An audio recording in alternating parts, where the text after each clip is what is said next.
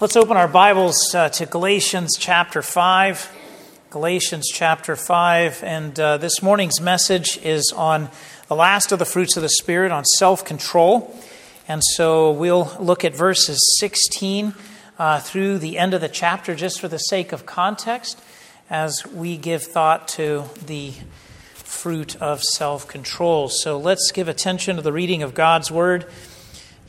Galatians chapter 5, beginning in verse 16. Let's hear now the word of God. But I say, walk by the Spirit, and you will not gratify the desires of the flesh. For the desires of the flesh are against the Spirit, and the desires of the Spirit are against the flesh. For these are opposed to each other, to keep you from doing the things you want to do. But if you are led by the Spirit, you are not under the law. Now the works of the flesh are evident: sexual immorality, impurity, sensuality, idolatry, sorcery, enmity, strife, jealousy, fits of anger, rivalries, dissensions, divisions, envy, drunkenness, orgies, and things like these. I warn you, as I warned you before, that those who do such things will not inherit the kingdom of God. But the fruit of the Spirit is love, joy, peace, patience, kindness, goodness, faithfulness, gentleness, self-control. Against such things there is no law. And those who belong to Christ Jesus have crucified the flesh with its passions and desires. If we live by the Spirit, let us also keep in step with the Spirit. Let us not become conceited, provoking one another, envying one another. May God add His blessing to this reading from His holy and inspired word. Let's bow together in a brief word of prayer. Let's pray. Father God, we pray that you would reveal your truth, not only through the reading of your word, but also through its preaching. We pray that you would give us ears to hear and eyes to see. That, O Lord, if the truths that you reveal unto us conflict with the desires of our hearts, that you would teach us, that you would lead us, that you would conform our will to yours, that you would enable us by the power of your Spirit to say with Christ, not my will, but thine be done. We pray, O Lord, in so doing, that you would manifest your glory, not only in this church, but especially and even more so in our lives, whether corporately or individually. We pray that you would grant us this request for the sake of your glory and for our edification. We pray and ask all of these things in Christ's name. Amen. The Apostle Paul has, in words that are perhaps quite memorable to us as they come to us from his epistle to the Romans, where he says, do not be conformed to this world, but be transformed by the renewal of your mind, that by testing you may discern what is the will of God, what is good, acceptable, and perfect. Here the Apostle Paul warns the church, but not only warns the church, but also calls the church. And as he calls us and as he warns us, he says, don't be pressed into the mold of the world. In other words, don't allow the world to impress its beliefs, its desires, its ways upon you. Now, this is something I believe that is perhaps an urgent need for the church in every age, but especially even in our own age. I think that what we are unaware of is we're unaware of the different ways in which the world presses in upon us. I was once made aware of a cartoon where it shows one fish swimming by two other fish. And as the fish swims by, he says to his two companion fish, "Hey boys, how's the water?" And then the other two fish say, "What in the world is water?" In other words, we're often unaware of our very own environment. We're unaware of the ways in which the world is shaping our thought, shaping the way that we act, shaping the very desires that we have. In one interview that Steve Jobs once made, as he was, the head of Apple at the time, and he was designing computers and phones, as they said, aren't you concerned that your products may not be what the customer wants? because he seemed not to care about market interests, but rather he only wanted to design the products that he thought were necessary. And he said, the customer doesn't know what they want until I tell them what they want. And I think that one little revelation lets us know that the world is continually trying to shape us and shape our desires and shape the way that we live. And so we have to ask ourselves, are we going to allow the world to press us into its mold? I think one of the ways in which the world has certainly tried to impress its mold and its ways upon us is by telling us that self-control is not something that we human beings can exercise. And in fact, some have even gone so far as to say that self-control is scientifically impossible on a number of levels. A number of years ago, there was a young man who was driving a car, and he had several friends riding with him, and he was drunk, and as a result, he had a car accident, and his friends in the vehicle were killed, but he was unharmed. And so the authorities sought to punish him in accordance with the negligent crimes that he had committed. And his lawyers stunningly successfully argued that this young man was not responsible because he was subject to affluenza. What is affluenza? Affluenza is the malady, so they argued, that he was so affluent, he was so wealthy, that he simply could not conceive of the consequences of right and wrong. So long story short, he wasn't responsible for his actions. He did not have to exercise any kind of self-control whatsoever because he was too affluent. He was too wealthy. How many people in all quarters of culture tell young people abstinence from sexual relations is not something that is feasible, so you should simply try to ensure that you engage in sexual activity safely, because the idea of self-control or abstinence waiting until you are married is something that is essentially scientifically impossible. These are the different ways, or at least some of them, in which the world tries to tell us self-control is not possible. And yet here comes the Apostle Paul, who says the exact opposite. Not only is self-control possible, but it is a fruit of the Spirit. In other words, if the Spirit of Christ indwells us, then that means that we are capable of self-control, controlling our sinful desires, saying no to the sinful things that we desire, saying no perhaps even to things that are in and of themselves good, but may not be what the Lord wants us to have. So the Scriptures tell us that we can control our desires. Why? Because it is a fruit of the Spirit. So what we want to do as we give thought to self-control this morning is we want to delve deeper into why it is that the world believes that self-control is not really possible. And then what we want to do is we want to look at what the Apostle Paul has to say about self-control and as to how we can be under the control of the Spirit and thereby exercise control over our desires in this life. So let's first give thought to what the world has to say about self-control.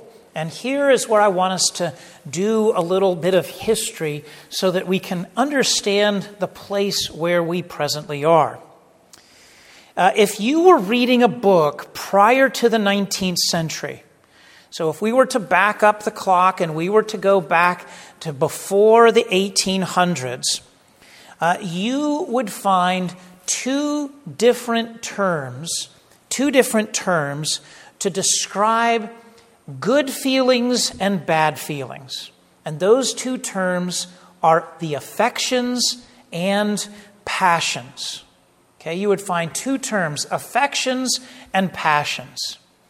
Affections are those types of movements of the soul. Think of them as feelings, as a response that elicits a feeling in you except theologians and even philosophers would say that those feelings were under your rational control. And they characterized and described these feelings as affections. Okay? An affection is not necessarily something that is that instills, for example, a fondness in you or a love for something. It's just something that elicits a positive response in you. So your affections are those things that are positive feelings within you, and they're under the control of your reason, under the control of your will. In other words, they are self-controlled. By contrast, passions, on the other hand, were negative feelings and responses, and how you might respond if you exercised a lack of self-control. Affections are positive feelings. Passions are negative feelings. Okay, so this is all prior to the 19th century. But in the middle of the 19th century, this vocabulary changed. And there was a new term that was introduced into our culture, especially here in the West. It was the word emotion. Prior to the 19th century, the word emotion does not exist. An emotion, according to its original understanding and definition, was a morally disengaged, bodily, non-rational, involuntary response to a circumstance or situation. In other words, it's a feeling response that is not under the control of your reason. It's not under the control of your reason. And in fact, what had happened prior to the 19th century is that classic theology had argued that appetites, passions, and affections were all movements of our will, all movements of our desire, and that the affections, those things that elicited positive feelings with us, were under our control. But in very short order, people began to set aside all of these categories, and they introduced the idea of the emotions. Who was it that was largely responsible for this? Darwin. Charles Darwin introduces the idea of the emotions. He says this, quote, "Our descent then is the origin of our evil passions. The devil under the form of baboon is our grandfather." This is what he's saying, and this is what this quotation of his means, is he says, don't attribute evil or good to your emotions. Don't attribute evil or good to your emotions. They're not under your control. The reason they are not under your control is because you have descended from the monkeys. You have descended from a baboon. And just as we would no more hold a baboon accountable for its emotional responses, because they're not under the control of reason, because the baboon has no reason of which to speak, because you have descended from the animals, you have no reason to think that you are in any more control of your emotional responses. So the bottom line is that all of the feelings that we have, whether good or bad, are not under our self-control, but rather they're just simply involuntary responses to the circumstances that are around us. I don't know if you've ever had this happen to you, but on occasion, my allergies will go nuts. I wake up in the morning and I think everything's fine.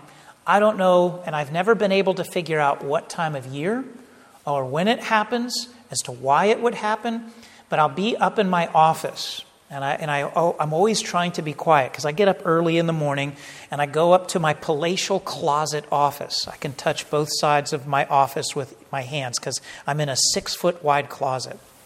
And my wife says, you should be grateful for your closet. A lot of people don't have offices. Okay, so I try to be thankful. I say, thank you, Lord, for my palatial closet. And as I'm sitting there working, all of a sudden, I sneeze. It's like, oh, well, I don't know what that was. And then I sneeze again.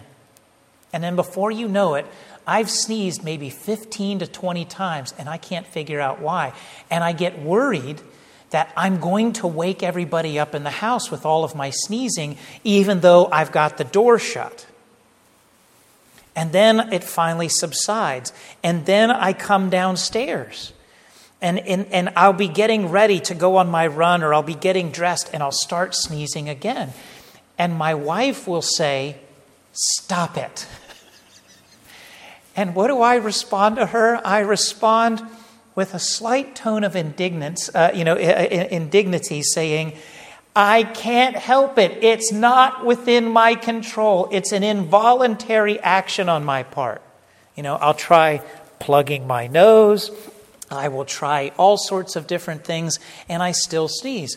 It's an involuntary reaction. I think that's the way most people would like to characterize our emotions. It's involuntary. I'm angry, but I can't control it. I punched that man, but it wasn't because I was in control. It's just because that's just the way that I responded. We think perhaps sometimes it's beyond our control. It's like a sneeze. It's an involuntary thing beyond my ability to control it. So we should recognize, I think, the influence, not just because of Darwin, but because of the broader culture around us has tried to tell us, you need not try to control yourself. Relax. It's fine. It's involuntary. And especially we should take note of this, say, with how our culture regularly inundates us with advertisements and messages saying, you need to purchase this now. You need to have this now. It begins to whittle away at our ability to control ourselves. And yet, what does the Word of God say? The Word of God tells us that we are made in the image of God. God, of course, exercises self-control. Given that we're made in the image of God, it makes sense, therefore, that we can exercise self-control over our desires, over our feelings. What does the Ten Commandments say? In Exodus chapter 20, verse 17, the last commandment, you shall not covet your neighbor's house. You shall not covet your neighbor's wife, or his male servant, or his female servant, or his ox, or his donkey, or anything that is your neighbor's. Notice what happens is that our eyes can roam and look all around us, and we can behold our neighbor's house, spouse, possessions. And yet, self-control lies at the heart of not sinfully desiring all of the things that we see around us. The Larger Catechism, question 147, says, what are the duties required in the 10th commandment? It says, the duties required in the 10th commandment are such a full contentment with our own condition and such a charitable frame of the whole soul toward our neighbor, and listen carefully, as that all our inward motions and affections touching him tend unto and further all that good which is his. What they're saying here, and notice they don't use the word emotion, didn't exist in the 17th century, but they said all of our motions and affections. In other words, everything that we feel towards our neighbor would tend towards the good will towards our neighbor, not sinfully desiring what he has, but rather feeling within our hearts that type of affection that would be positive towards him, wanting to advance his state, not to take from him. Think of the different examples in the Bible where people failed to exercise control over their desires, over their motions, if you will, over their feelings. King David looked out from his rooftop and he saw his neighbor's wife, Bathsheba. He lacked self-control and he let his passions run loose. Rather than walk back into his royal residence and turn away, he summoned Bathsheba, and we know that it all went downhill from there.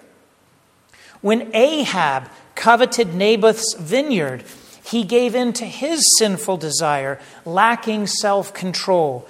He did not tend his inward motions and affections, touching his neighbor, as the Catechism says. And rather than tell his wife Jezebel when she says, "I will get that vineyard for you," he should have said, "No, I have to control my desires. I need to be content with what the Lord has given me." He let Jezebel arrange for Naboth's murder. We also know, of course, how a lack of self-control brought about disciplinary consequences against Moses in the wilderness. God instructed Moses to assemble the gathered people before the presence of God so that God could give them water. And Moses was told very clearly by God, "Speak to the rock. Speak to it." And yet, what happened? Moses was unable to control his feelings, his anger. Numbers 20 verse 10, "Then Moses and Aaron gathered the assembly together before the rock, and he said to them, 'Hear now, you rebels, shall we bring water for you out of this rock?' And Moses struck the rock." He was angry. He lacked self-control. And so God's discipline, note it is his discipline, it was not his wrath, it was his discipline. He forbade Moses from entering into the promised land. Whether the sinful lack of self-control before Darwin or after his futile attempts to try to excuse our sin, to say that we don't have the ability for self-control, we should recognize that God calls us to self-control. He's given us the ability. We have not descended from the baboons, but rather we have been created in his image. More so than created in his image, we have been redeemed and bear the righteous and holy image of Jesus Christ. So this brings us to our second and final point, which is, what does Paul have to say about self-control? Well, as I said, we have to recognize that self-control is one of the fruits of the Spirit.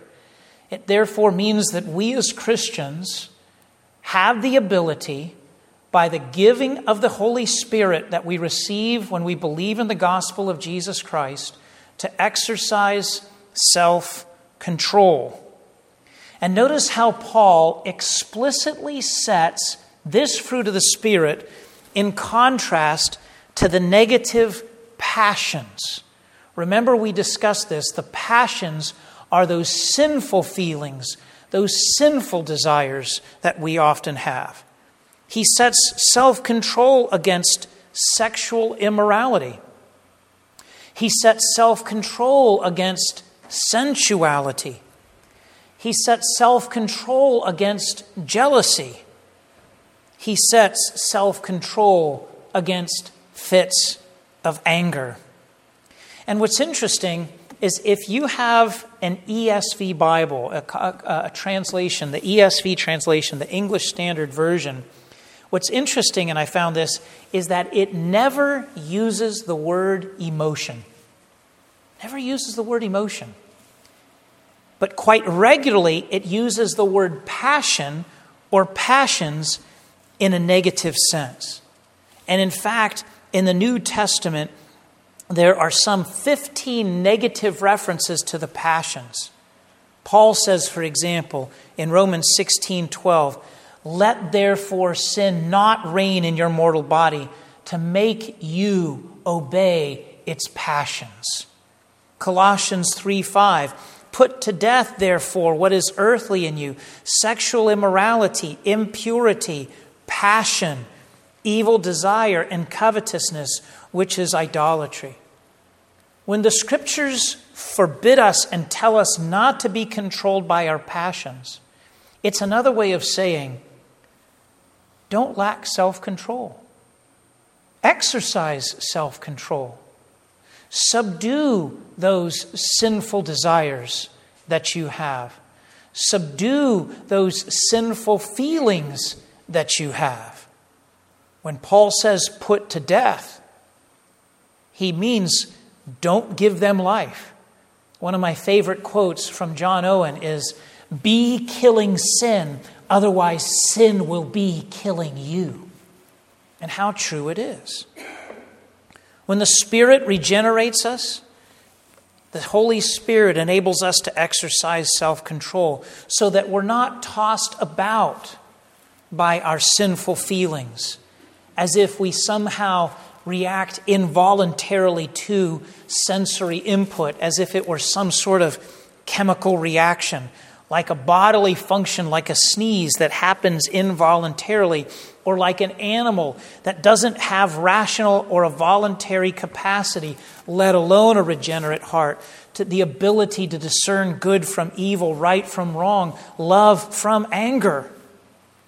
And this is why Paul says in Galatians 5:24, which we read earlier, "And those who belong to Christ Jesus have crucified the flesh with its passions and desires." So, beloved in Christ, again, as I've said throughout this series, controlling ourselves is not a matter of simply trying harder. It's not a matter of simple resolve on our part, where we just grit our teeth, but rather, the only one that can enable us to turn away from our sinful passions is Jesus Christ through the gospel, by the grace that comes to us through the Holy Spirit. We have to feed, as Paul would say, our inner man. Remember in 2 Corinthians 4, Paul says that we have been raised according to our inner man. Well, we have to feed our inner man. We have to set our sight upon that which is good and pure, namely Jesus Christ. We have to cry out to Christ for strength, for resolve. Because if we do not seize control of our passions by the power of the Spirit of God, our passions will seize control of us. But at the same time, we have to recall that self-control, I think, is not ultimately about us controlling ourselves, but rather it's about us ceding control of our lives to Christ. What has Paul said earlier in Galatians 2:20? "I have been crucified with Christ, therefore it is no longer I who live, but Christ Jesus who lives in me. And the life that I now live in the flesh, I live by faith in the Son of God who loved me and gave himself for me." And so this is, I think, what self-control ultimately is. It's not in trying to control ourselves, but it's rather turning ourselves over to Christ, saying, "You, O Lord, have to control me. You, O Lord, have to feed my desires. You, O Lord, have to shape my wants. You, O Lord, have to shape me and mold me into your image so that I would no longer entertain those sinful thoughts or desires, let alone react in negative and in sinful ways." Beyond drawing near to Christ, how is it that we can gain control over our sinful passions and emotions? Well, I think that we can perhaps give an illustration here or two. How is it that a cowboy can ensure that his horse doesn't break loose and take off in the wrong direction? How is it that an engineer can ensure that a hydroelectric plant can generate energy? Well, the cowboy has to ensure that the bridle is firmly strapped onto the horse so that he can point the horse in the proper direction.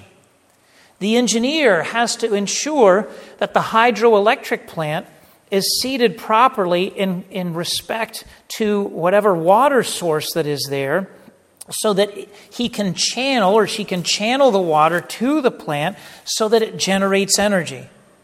Apart from the bridle, the horse is going to break loose. Apart from a properly channeled water, the plant will never generate electricity. And so we have to, if you will, situate ourselves towards the life-flowing channel of the Word of God to ensure that this life-flowing Word flows into us sufficiently enough so that it generates holiness within us, if you will. We have to be thoroughly restrained, having the bridle of the law, if you will, fixed within our mouths so that Christ, through the Spirit, can lead us in the right direction. I think the law of God enables us to position ourselves so that we're properly aligned with Christ, so that His sanctifying grace flows within us to generate the electricity of holiness, if you allow me to mix my metaphors. And when we sufficiently immerse ourselves in God's Word and draw near to Christ, I believe that our triune God will change our hearts and our desires. Rather than desire the sinful things that produce in us uncontrollable emotional reactions, there will be something greater to draw our desires, our love for God in Christ through the Spirit. Because I can promise you this, there are going to be many circumstances in your life where you will have the opportunity to tell yourself, respond calmly. Be patient. Speak carefully chosen words. You will have opportunity to do that. And I suspect and pray that that will be as a result of the Spirit of God working within you because you've been feeding your inner man through the Word of God. But I also know that there will always be those times in our lives where you will not have time to think, but you will simply respond with a knee-jerk reaction. And the only way that that knee-jerk reaction will be holy, will be one shaped by Christ, is if you are completely immersed in the gospel of Christ. Because that spur of the moment, immediate response that you give is going to be a quick barometer. It's going to be a quick indicator as to where does your heart lie. Will you respond in anger and in vulgarity? That's going to let you know you're insufficiently immersed in the gospel of Christ. If you respond with patience or you bite your tongue and you also curb your thought, that's going to be the indicator that you are sufficiently immersed in the gospel of Christ. It's only Christ that will shape us in those ways so that whether we have time to think or whether it's an immediate reaction, it will always be a godly reaction. Beloved in Christ, we've been redeemed from our sinful ways. It's through Christ pouring out the Spirit that we've been given the fruit of self-control, in addition to all of the other fruits of the Spirit: love, joy, peace, patience, kindness, goodness, gentleness, faithfulness, and self-control. Never think that godliness is outside of your control. Never think that your sin is greater than the power of the Spirit dwelling within you. And in the light of this truth, in the strength of the gospel of Christ, in faith looking to Christ for your salvation and sanctification, do not be conformed to the patterns of this world, but be transformed by the renewing of your mind. In the end, I think self-control is about giving Christ control so that He can shape and conform your will and your desires to His. When we surrender our desires to Him, we will exercise self-control in the face of sinful temptations and desires, no matter how strong they will be, because greater is He who is in us than he who is in the world. Let's bow together in a word of prayer. Father God, we give thanks that You have given us Your Holy Spirit that you have enabled us by your grace and through Christ to exercise self-control. Oh, Father, sometimes anger wells up within us. Sometimes, oh Lord, because of the continual deluge of advertising and things that we see in the world around us, we desire sinfully things that we should not desire. We want more instead of being content with what you have given us. O Lord, temper our desires. Grant unto us the ability to say no to sin, to turn away from anger, to turn away from lust, to turn away from covetousness, O Lord. We know that we are incapable of these things in and of ourselves, and that only by Christ through your Spirit can we exercise self-control. We pray, O Lord, that by your grace you would enable us to crucify our sinful passions and desires and put them to death, and that we would rest in the power of Christ. For you have told us, Lord Jesus, that your yoke is easy and your burden is light. O Lord, this is only true if we rest in you. Grant us this rest, we pray, that our desires would be conformed unto your will, and that we would bring you glory through all of our words, thoughts, and deeds. We pray and ask all of these things in Christ's precious and holy name. Amen.